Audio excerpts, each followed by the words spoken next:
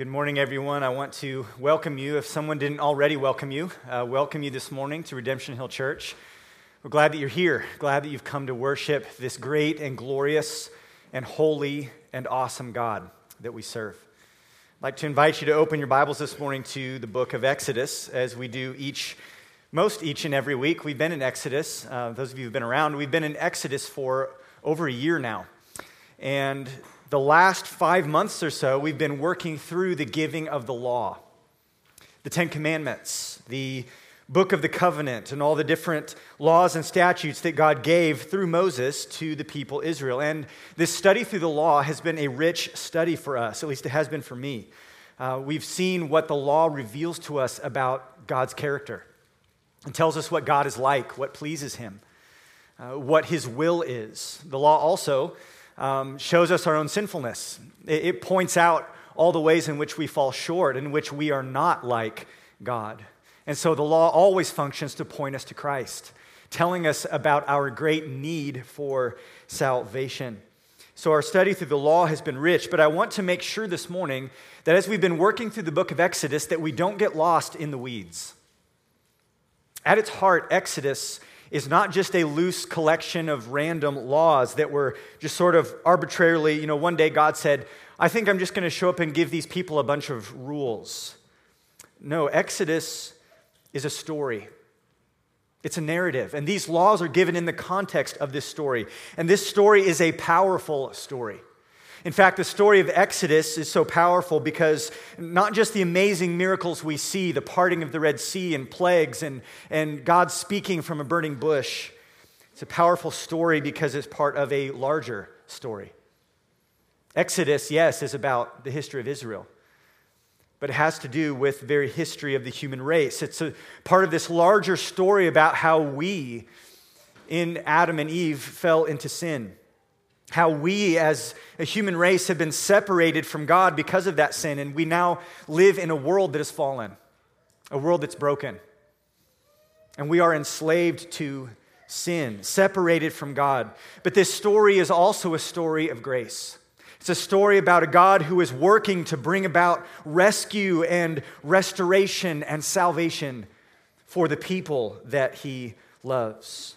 Not just for the nation Israel, but for a people from every tribe and tongue and kingdom and nation. So this story is bigger than just Israel. This story stretches from Adam through Abraham to Moses and into the New Testament in the working of Jesus. And it touches your story and my story. This story is one that's not yet complete because we're still living in it, and we're awaiting the return of Jesus Christ, who will bring the final chapter of this story to a close when He comes back to bring all things to their glorious conclusion. So, yes, we've been studying laws and commandments, but it's part of this dramatic and beautiful and true and personal story. Today we're jumping back into the narrative of Exodus. We'll be in chapter 24 this morning, and we're picking back up with the story, with a sequence of events. As I mentioned earlier, there's a lot of exciting and momentous events in the book of Exodus. And most of you have, I'm sure, read at least the first half because it reads like an action film. I mean, there's all of these amazing things that are happening. Chapter 24 is probably a scene that you are less familiar with if you've read the book of Exodus. Probably one that you may have read over rather quickly. But what happens in Exodus chapter 24 is a moment that is no less significant than the most dramatic moments in the rest of the story. It's a moment that is so profound, so startling, so significant that it demands our attention this morning. It's one of those moments in the book of Exodus that matters not just for the story of what's happening there in the desert. It's a moment that captures the echo of themes that are begun in Genesis, and it's a moment that foreshadows later moments in the story, moments that will happen in the incarnation of Jesus and beyond. Even things that have not yet happened yet, things that we are still waiting on when Jesus comes back. God has gathered His people at Sinai after bringing them out of Egypt, and He's brought them to this mountain for a reason. He's entering into a covenant with His people. He's formalizing His relationship with them. This covenant is essential for what God planned to do for His people and what God planned to do through His people. If you remember the story, the people had heard the Ten Commandments with their own ears. God spoke to them from the mountain. There as the mountain shook, and they saw his glory there, and they heard the thunder.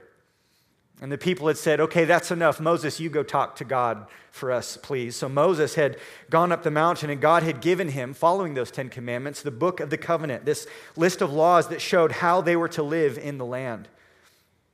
And so now we're coming to what happens next. The terms of the covenant, as it were, have been given.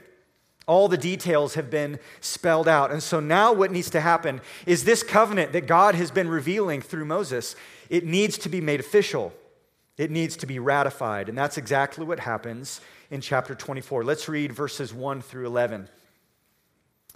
Then he, which is God, said to Moses, "Come up to the Lord, you and Aaron, Nadab and Abihu, and 70 of the elders of Israel, and worship from afar. Moses alone shall come near to the Lord, but the others shall not come near, and the people shall not come up with him." Moses came and told the people all the words of the Lord and all the rules. And all the people answered with one voice and said, "All the words that the Lord has spoken, we will do." And Moses wrote down all the words of the Lord. He rose early in the morning and built an altar at the foot of the mountain, and 12 pillars according to the 12 tribes of Israel. And he sent young men of the people of Israel who offered burnt offerings and sacrificed peace offerings of oxen to the Lord. And Moses took half of the blood and put it in basins, and half of the blood he threw against the altar. Then he took the book of the covenant and read it in the hearing of the people. And they said, "All that the Lord has spoken we will do, and we will be obedient." And Moses took the blood and threw it on the people and said, "Behold, the blood of the covenant that the Lord has made with you in accordance with all these words." Then Moses and Aaron, Nadab and Abihu, and 70 of the elders of Israel went up, and they saw the God of Israel. There was under his feet, as it were, a pavement of sapphire stone, like the very heaven for clearness. And he did not lay his hand on the chief men of the people of Israel. They beheld God and ate and drank. Lord, we're struck this morning, both in this text and even in the songs we've sung, we're struck this morning with the reality of your holiness. There is no one like you. You stand alone as the God who is the maker of all things, worthy of all glory, who is holy, holy, holy. We do draw near to you this morning with an appropriate sense of fear, knowing that you are not to be trifled with, you're not to be treated lightly. This matters. But we come also in joyful confidence because we come in the name of your Son. We come under the blood of Jesus, and we come expectant to see you this morning in your word and to receive your truth. So we ask that through your Spirit you would work in us today for your glory. Amen. So very obviously, this scene in chapter 24 centers on the covenant that God is making with Israel. This is all about God's covenant. It's a covenant that includes law, yes, and we've been studying that law for 5 months. But this covenant is founded on grace. It's founded on grace. This is God giving himself, revealing himself to his people, and meeting their deepest need, that they would know God. This covenant extends grace to God's people. As the covenant is confirmed, we see 3 movements as the scene unfolds, and these movements display the grace of God at work. There's 3 ways in which we see grace at work. And the first is in verses 1 and 2. We see this in what you could call the covenant invitation. As God invites Moses, Aaron and his sons, and 70 representatives of the people, he invites them to draw near. This is an invitation to consummate this covenant. And we learn that grace invites us to draw near. Now, what stands out to us here is that something drastic has changed. I know it was a long time ago, but back in chapter 19, if you remember when they first got to Mount Sinai, they were warned not to come up to the mountain. God said, don't draw near. Don't even touch the foot of the mountain. Don't even let your animals come near and touch the mountain. In Exodus 19:10, the Lord said to Moses, "Go to the people and consecrate them today and tomorrow, and let them wash their garments and be ready for the 3rd day." For on the third day the Lord will come down on Mount Sinai in the sight of all the people, and you shall set limits for the people all around, saying, take care not to go up into the mountain or touch the edge of it. Whoever touches the mountain shall be put to death. You see, sinful man cannot simply climb up to where God is. God was coming down to set foot on that mountain, and he is holy, and we are not. Holy God, sinful man. And that means there must be a safe separation. This is the sad consequence of Adam's sin in the garden. Remember, this story is part of a bigger story. And in the early chapters of that story, we see that Adam and Eve sin. And following their rebellion, what happens? Among other things, they are sent out of the garden. They could no longer be with God, walking with him, talking with him. They were exiled from his presence, and they had no way back in. Genesis 3:24 says, God drove out the man, and at the east of the Garden of Eden, he placed the cherubim and a flaming sword that turned every way to guard the way to the tree of life. Once man sins, there's no way back. There's now a separation. Under normal circumstances, left to ourselves, we can't make our way back to God. We could never draw near. Adam and Eve couldn't go back to the garden. Israel in chapter 19 was not to go up onto the mountain where God was, and you and I can never draw near to God on our own either. It's because of sin. It's because of sin. Get this. It's because of sin, not because God doesn't desire to be with us. No, in fact, that is his desire. God desires to dwell with his people, to have relationship with them, for us to be in his presence. He created Eden to be a place where he could walk with Adam and Eve. We're made in his image to be able to relate to him. So it is sin that has interrupted this gracious relationship. In fact, God's gracious plan is to undo this curse. Because he desires to be with us, God is intent on making a way for sinful man to come back into the presence of a holy God. And it is his grace that invites us to draw near. It is this grace that is offered here through the covenant. In chapter 19, the people couldn't come up. They couldn't come up onto the mountain because the covenant was not yet in force. This grace had not yet been applied to them. But now, with the covenant being established, God himself is opening up the way. And he's inviting them to draw near. Moses, who is the mediator for the nation. Aaron and his sons, who are to be the priests for the nation. And 70 elders who represented the people as a whole.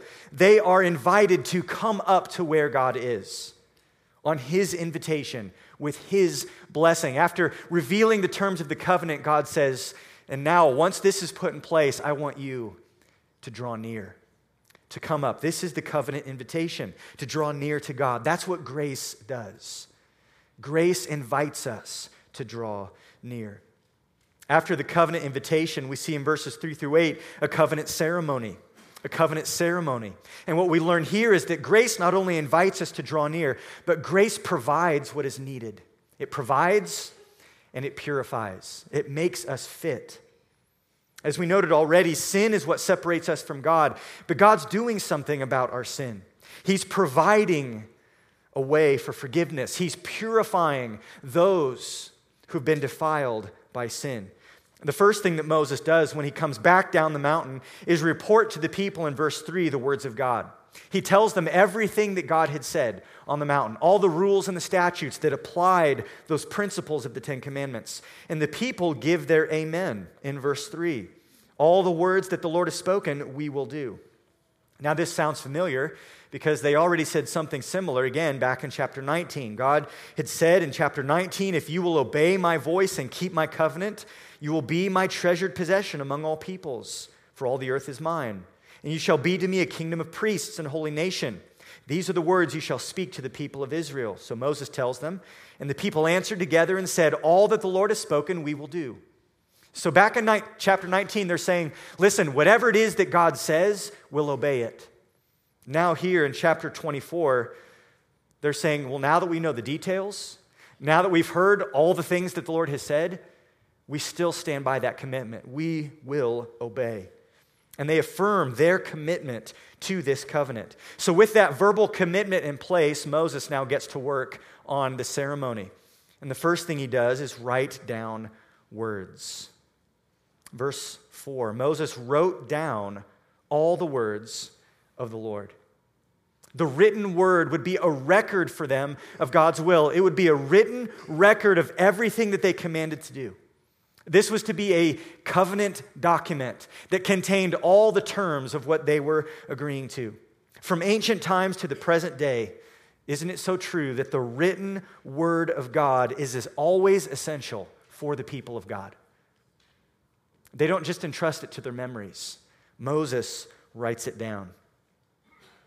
The Word of God is central to our worship, our identity, and our relationship with God. The covenant community must prize the written record of God's will, God's Word, God's gracious plans for us. So Moses writes down God's Word, but then he starts building things. He starts building an altar, and he builds 12 pillars there in verse 4. The altar would obviously be for sacrifice, and the altar represented God. This symbolized God's involvement, his commitment to the covenant. And the 12 pillars obviously represent the 12 tribes. So you have two parties of this covenant. You have God and you have the nation. And there is there, built with stone, permanent records of their commitment that was being made there at the mountain. And then they put this altar to work. Moses plans these sacrifices. In verse 5, young men of the people of Israel offered two different types of sacrifices. There's first burnt offerings, and then secondly, the peace offering. Two types of sacrifice are made, and the order of these sacrifices is important. First comes the burnt offering, and the burnt offering is meant to deal with sin. Again, if the people are to draw near to God, then sin has to be dealt with. Punishment must fall. But God in his grace is graciously providing a substitute. The death of the sacrificial animal would be accepted in place of the death of guilty sinners. So for the burnt offering, the sacrificial animal was killed and it was completely consumed on the altar as an atonement for sin, completely given to God. The peace offering came second, and the peace offering is different. Part of the peace offering was put on the altar, typically the fatty portions, which was considered the best part. That was offered to God. And then the rest was to be cooked and eaten by the worshiper. So while the burnt offering is completely given to God, the peace offering, sometimes called a fellowship offering, was shared by both God and the worshiper. And this offering was meant to picture the fellowship that they now had with God. The sin had been dealt with. Forgiveness and atonement had been made. Now God and man could come together. The Hebrew word for peace that's here in peace offering is the word shalom. That there's now harmony. There is peace between God and man. So both parties are now at peace. The hostility, the wrath, the guilt, it's gone. And there is now restoration. There's shalom. And then Moses does something that maybe sounds strange to us, but something very important. He does some things with the blood of the sacrifice. He takes half of the blood from the sacrifices and he throws it on the altar. You see that in verse 6. Why does Moses do this? Why is he doing this? Well, this is all symbolic. Remember, this is a covenant ceremony, and everything has meaning. And throwing the blood against the altar was to mark and to symbolize in a visible way that the sacrifice for sin had been made and that God had accepted that sacrifice. The visual picture of the blood on the altar would have demonstrated to the people that God was committed now to this covenant. It was sealed in blood. God's signature, so to speak, had been made. And then Moses reads the law to Israel. Once again, he's already verbally reported it to him. Now he stands up in a ceremonial sense and reads for them every word that God had commanded. And once again, they promise to obey. Verse 7, he took the book of the covenant, read it in the hearing of the people, and they said, all that the Lord has spoken we will do, and we will be obedient. You might say, doesn't this sound redundant? They already said this just a few verses before. Well, keep in mind, this is ceremonial, and it is being formalized right here. Many years ago, it's almost 16 years ago now, I asked my wife if she would marry me, and she said yes. She agreed to marry me, yes. Thumbs up for me. I know, I'm a blessed man. On that day, she said, yes, I will marry you. But then 4.5 months later, we stood in front of a gathering of people in our church. And she was asked, do you take this man to be your husband? And she said, I do. So there was a verbal agreement that happened before when we got engaged, but there was a ceremony that made it official. And there was the exchanging of rings to symbolize our commitment to one another in marriage. That's similar to what's happening here. The people had already agreed earlier, made a verbal commitment to obey, but now it's being made official. It's like saying I do in a wedding. And then Moses takes some of the blood, and it says that he sprinkles it on the people. He throws it on the people. And this might gross some of you out. But consider the meaning and the symbolism of what's happening here. The sprinkling of blood on the people is to symbolize that their sins had been forgiven, that the atonement made by the burnt offering and the same blood that marked the altar also applied to them. God had owned his part, promising to forgive, and that forgiveness applied to them. They were now accepted by God. And secondly, it shows that they too are bound to the covenant. They are sealed with blood. They are now obligated to do everything they've promised to do. So think about this scene. There's these basins filled with blood, and it's being put on the altar, it's being put on the people. And as Moses, probably taking a wad of hyssop or some other plant like that, using it to sprinkle it and splash it out over the crowd. Think about how those little droplets would have stained their clothes. Probably permanently. For the rest of their lives, or at least until those clothes wore out, it would have been a daily reminder of God's grace towards them. That they were a people who had been given forgiveness. They were a people who belonged to God, and they were a people who were obligated to obey him. It was a sign of their covenant relationship with him. Just like every day, this ring reminds me of my obligation to Sarah, my promises to her, but also the joy and the privilege it is to have her as my wife.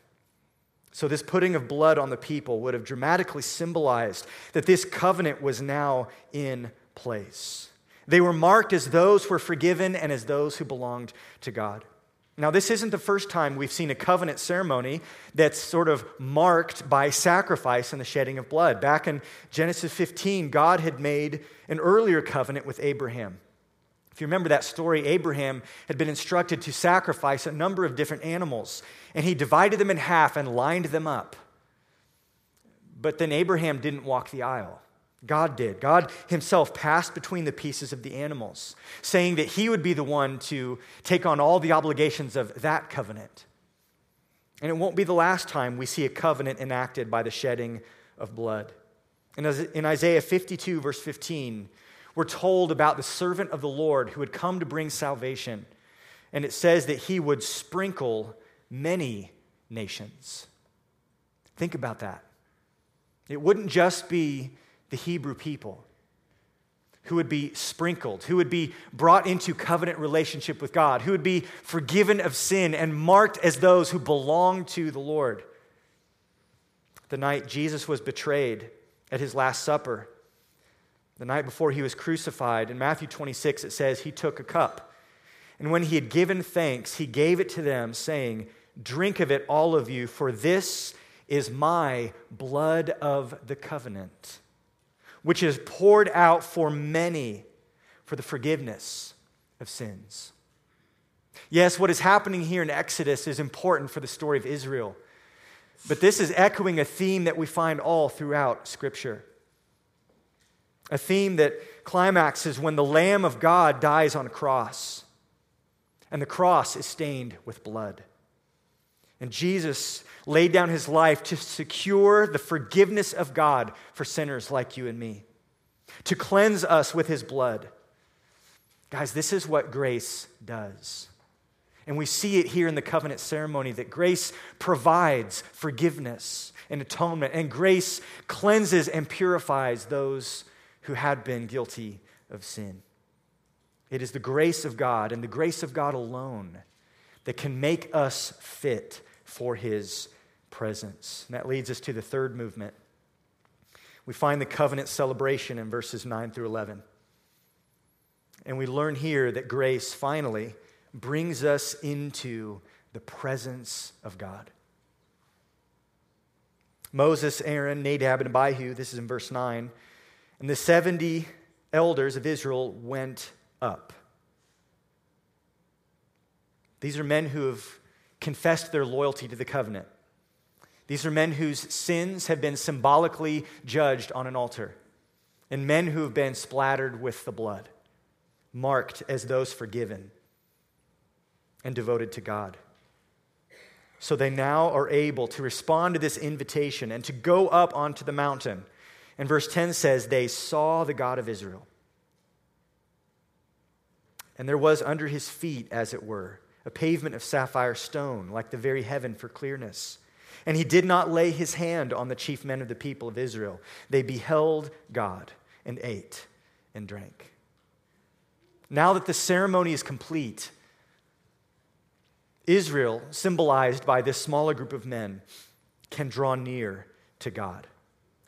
And something remarkable happens. I mentioned earlier that this moment is a profound moment, even though it's one that you may be less familiar with in the story of Exodus. What is so amazing is that they see God. They see Him. And all of us are curious. We're thinking, well, what did God look like? What did they see? And it's interesting that no form is described. There's no opportunity given for us to maybe try to make a painting or a statue that could look like God that we might be tempted to worship. God is not described in His form, but what's described is basically the pavement that He's standing on. And even this is something that Moses has to grasp for words to describe. He uses the phrase, as it were. He's not saying it literally was. He's saying, as it were. He's saying, I'm trying to find words to describe this vision that we saw. And he says that the pavement that God stood on was like the very heaven for clearness, a brilliant jewel. It's envisioning, in a sense, God enthroned in the heavens with the skies above us as His footstool. The fact that they beheld God is shocking to us because Scripture often tells us that under normal circumstances, this would be fatal. The sheer holiness of God would be too much for a sinful man to endure. In Exodus 19:21, remember the warning. The Lord said to Moses, "Go down and warn the people, lest they break through to the Lord to look, and many of them perish." God knew that there's this inner longing for us to have this transcendent experience, to actually behold the glory of God. Can you imagine something that is greater than that? And God knew that even though the people were afraid and they would be intimidated by the thunder and the cloud that wrapped the mountain, that there would be some that deep down inside wanted nothing more than to catch a glimpse of God. And He said, don't let them break through to look, because they will perish if they do. In Exodus 33:20, later Moses would ask to see God's face, and God says, "You cannot see my face, for man shall not see me and live."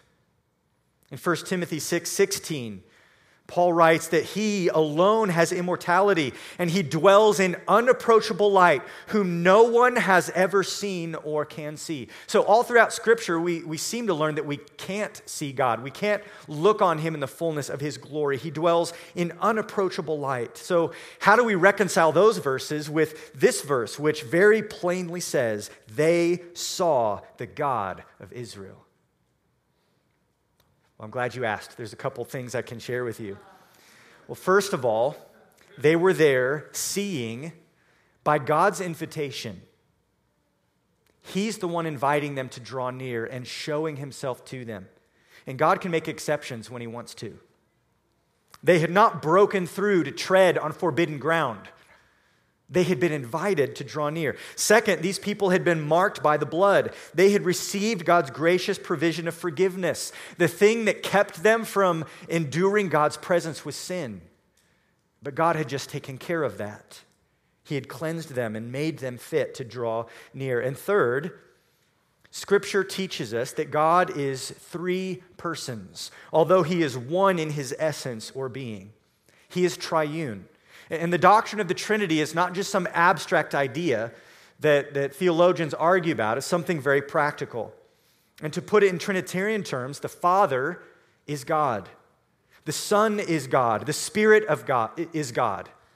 And God is one. There is one God. So we affirm the doctrine of the Trinity, that God is three in one. And this passage does not say that they saw the Father. This passage does not say even that they saw Yahweh. That's the name of God, the covenant name of God. It says they saw Elohim, which is a title for God, and a title that belongs just as much to the Son as it does to the Father. I believe here that they are seeing the second person of the Trinity. They are seeing the pre-incarnate Christ. They're seeing what Ezekiel saw in his vision of the glorious throne room of God. They're seeing what Isaiah saw when he saw the throne room. We sang the words of Isaiah this morning, holy, holy, holy. They saw not the Father, but the Son. In John chapter 1, verse 18, Jesus says this, no one has ever seen God. The only God who is at the Father's side, He has made Him known. Jesus is the one who is the manifestation of the very glory of God because He is God. And so while no one has seen the Father, no one has seen God in that sense, we can behold God and His glory in the face of Christ. And that's what these people were experiencing that day on the mountain. And notice they not only caught this glimpse of Him, they not only saw Him. It says that they saw Him in verse 10, but in verse 11 it says they beheld God. This is a different word, and it's more than just a glance. It's an intensified looking. It means they gazed upon God in His glory, and it indicates that this vision of God, God's appearance to them, was sustained. It wasn't just a little 5-second glimpse. He remained there before them. They beheld Him, and as they marveled at His majesty, it says they ate and they drank. What they did was partook of their portion of the peace offering. Those animals that had been slain to symbolize fellowship with God, they're now consuming their part of the sacrifice in the very presence of their God. They're having a meal with their Maker. They're having supper with their Savior. They're fellowshipping with God in His presence. Eating in the ancient world always communicated something very significant. You would never eat, you would never break bread with an enemy or a rival or someone you didn't trust. You only ate with family or with friends or with an ally. Sharing a meal demonstrated acceptance and approval, even partnership. And so that's what's being symbolized here, is that they have that kind of relationship with God because of His grace, because of the provision of the covenant. While we might have feared that it would not be safe for them to not even be in His presence, much less eat and drink in His presence, it says here in verse 11 that God did not lay His hand on the chief men of the people of Israel. He did not judge them. He did not consume them with His holiness and His glory. Why? Because blood was on the altar, and the blood was also on them. And God, in His grace, had invited them to draw near. So even though they are sinful men, even though this nation is sinful, through the grace of the covenant, they draw near to God. Sin is forgiven, and they fellowship with their covenant God in His presence. They beheld Him and ate and drank. I think this is one of the most profound little statements in this entire book, that they beheld Him and ate and drank. Friends, this is the goal of grace. It's the goal of grace, that the people of God would be in the presence of God, beholding the glory of God because of the provision of grace in the covenant. That's the goal of grace. And that's why this story is so profound, because it's part of and reflects this greater story in which these same principles are at work. The same grace is given to us today, not through this old covenant with altars and pillars and sacrificed animals. This same grace is given to us today through Jesus Christ. And what happens here in this scene is a beautiful picture of salvation, that God gives us His written word, that God atones for our sins, providing a substitutionary sacrifice through Jesus, that God brings us into this covenantal relationship with Himself and makes promises to us, promises sealed in blood. And then God draws us into His glorious presence. Guys, this is what we were made for, to behold God, to be in His presence, to know Him. This is what was lost in the Garden of Eden.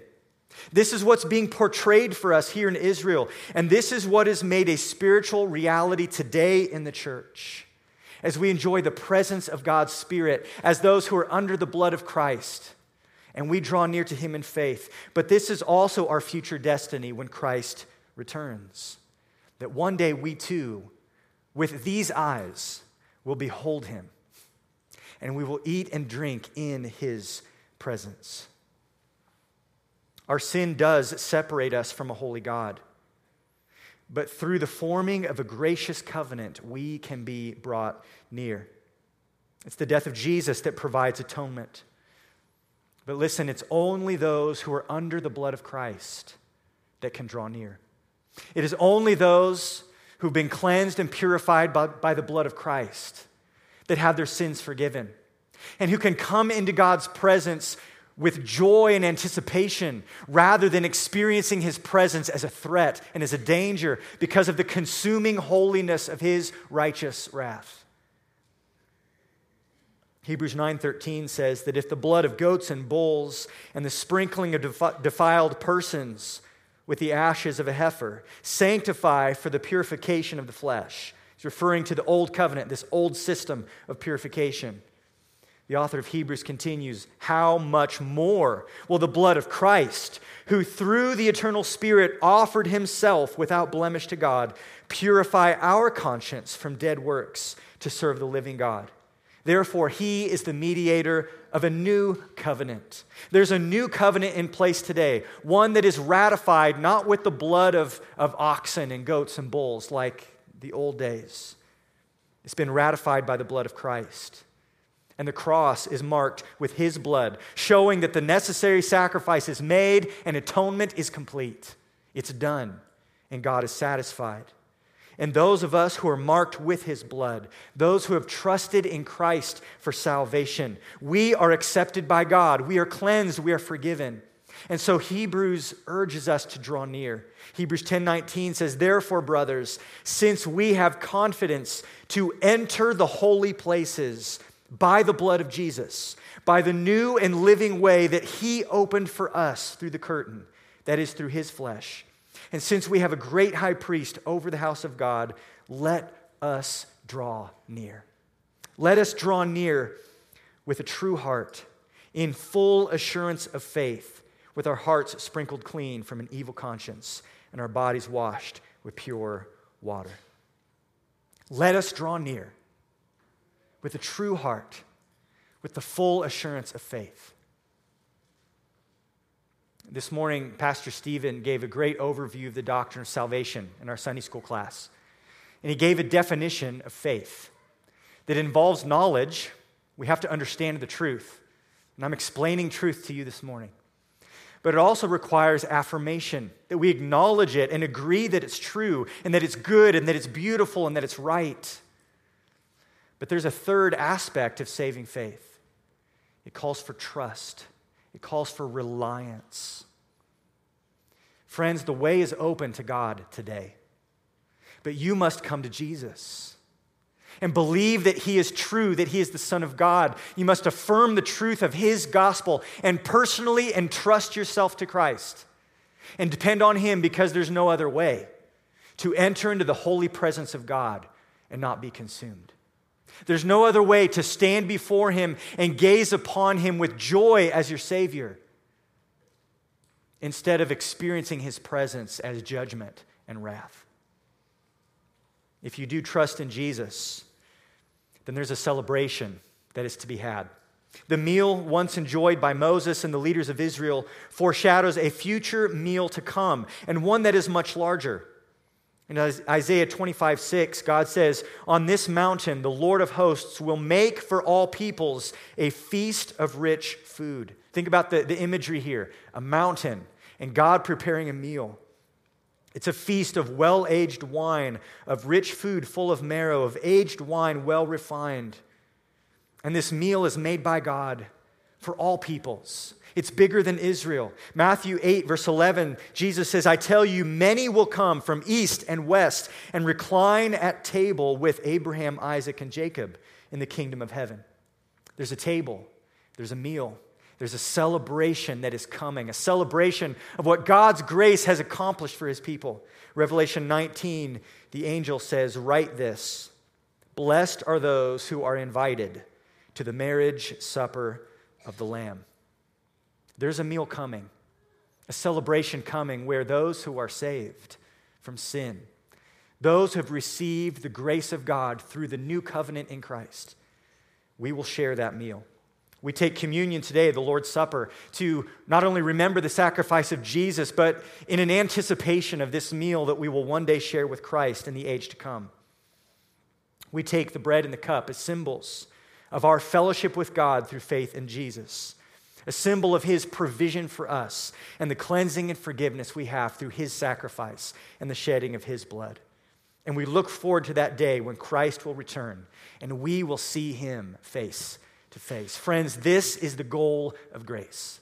This is why God made a covenant with Israel, and it's why he sent his son Jesus to bring about a new and better covenant, one in which we can participate through faith in Christ. So let me ask you, friends, have you responded to God's gracious call? Because he's sending out invitations today, invitations to this meal. Will you be there? Those who trust in Christ will be marked by his blood, and they will be there on that day to behold God and to eat and to drink. He summons us today not to Sinai, but God calls us today to his Son, to a better sacrifice on a different altar so that we can be forgiven and brought near. Friends, if you don't know Christ today, the world offers you all sorts of things that promise to make you happy, that promise to make you whole, that promise to satisfy your deepest longings. But this is what you were made for, and nothing else comes close. This and this alone is what we were made for. There's a lot of confused people in our world looking for something that's missing. But if you look outside of Christ, you'll never find it. For those of us who know Christ, who've received this work of grace, I hope that today you've been impacted with the beauty of God's grace, the startling reversal that God is bringing about through his son Jesus, that those far off and guilty can be forgiven and brought near, and that we can fellowship with him. I hope that moves you to awe and to gratitude and to joy, and I hope it gives you an anticipation for the return of Christ and that day when we will see him face to face. I ask you to pray with me as we thank God for his amazing provision of grace in the gospel and through his son Jesus. Lord, as we read this story in Exodus, we can't help but notice how this fits so beautifully with the entire story of Scripture and what it is that you are at work doing. You graciously provide for sinful people to be made right with you, to come into a relationship with you. And Lord, if there's any among us today who are still far off from you, who have not yet pledged themselves to you, who have not yet entrusted themselves to your promise, who have not yet repented of sin and trusted in the gospel, I pray that today they would come to the cross, the place where the blood of your Son was shed for atonement. I pray that today they would come to Jesus to partake through faith of his body and blood, to be marked as those who belong to you. I pray that you would save sinners and that you would also stir those of us who have received this grace, that you would stir us to worship and joy and awe. We thank you, God, for your grace towards us. Apart from Christ, we have no hope, but in Jesus, we experience the fulfillment of everything that we were made to be and experience and enjoy. Lord, we glorify and praise your name for your greatness, your glory, and your grace. Amen.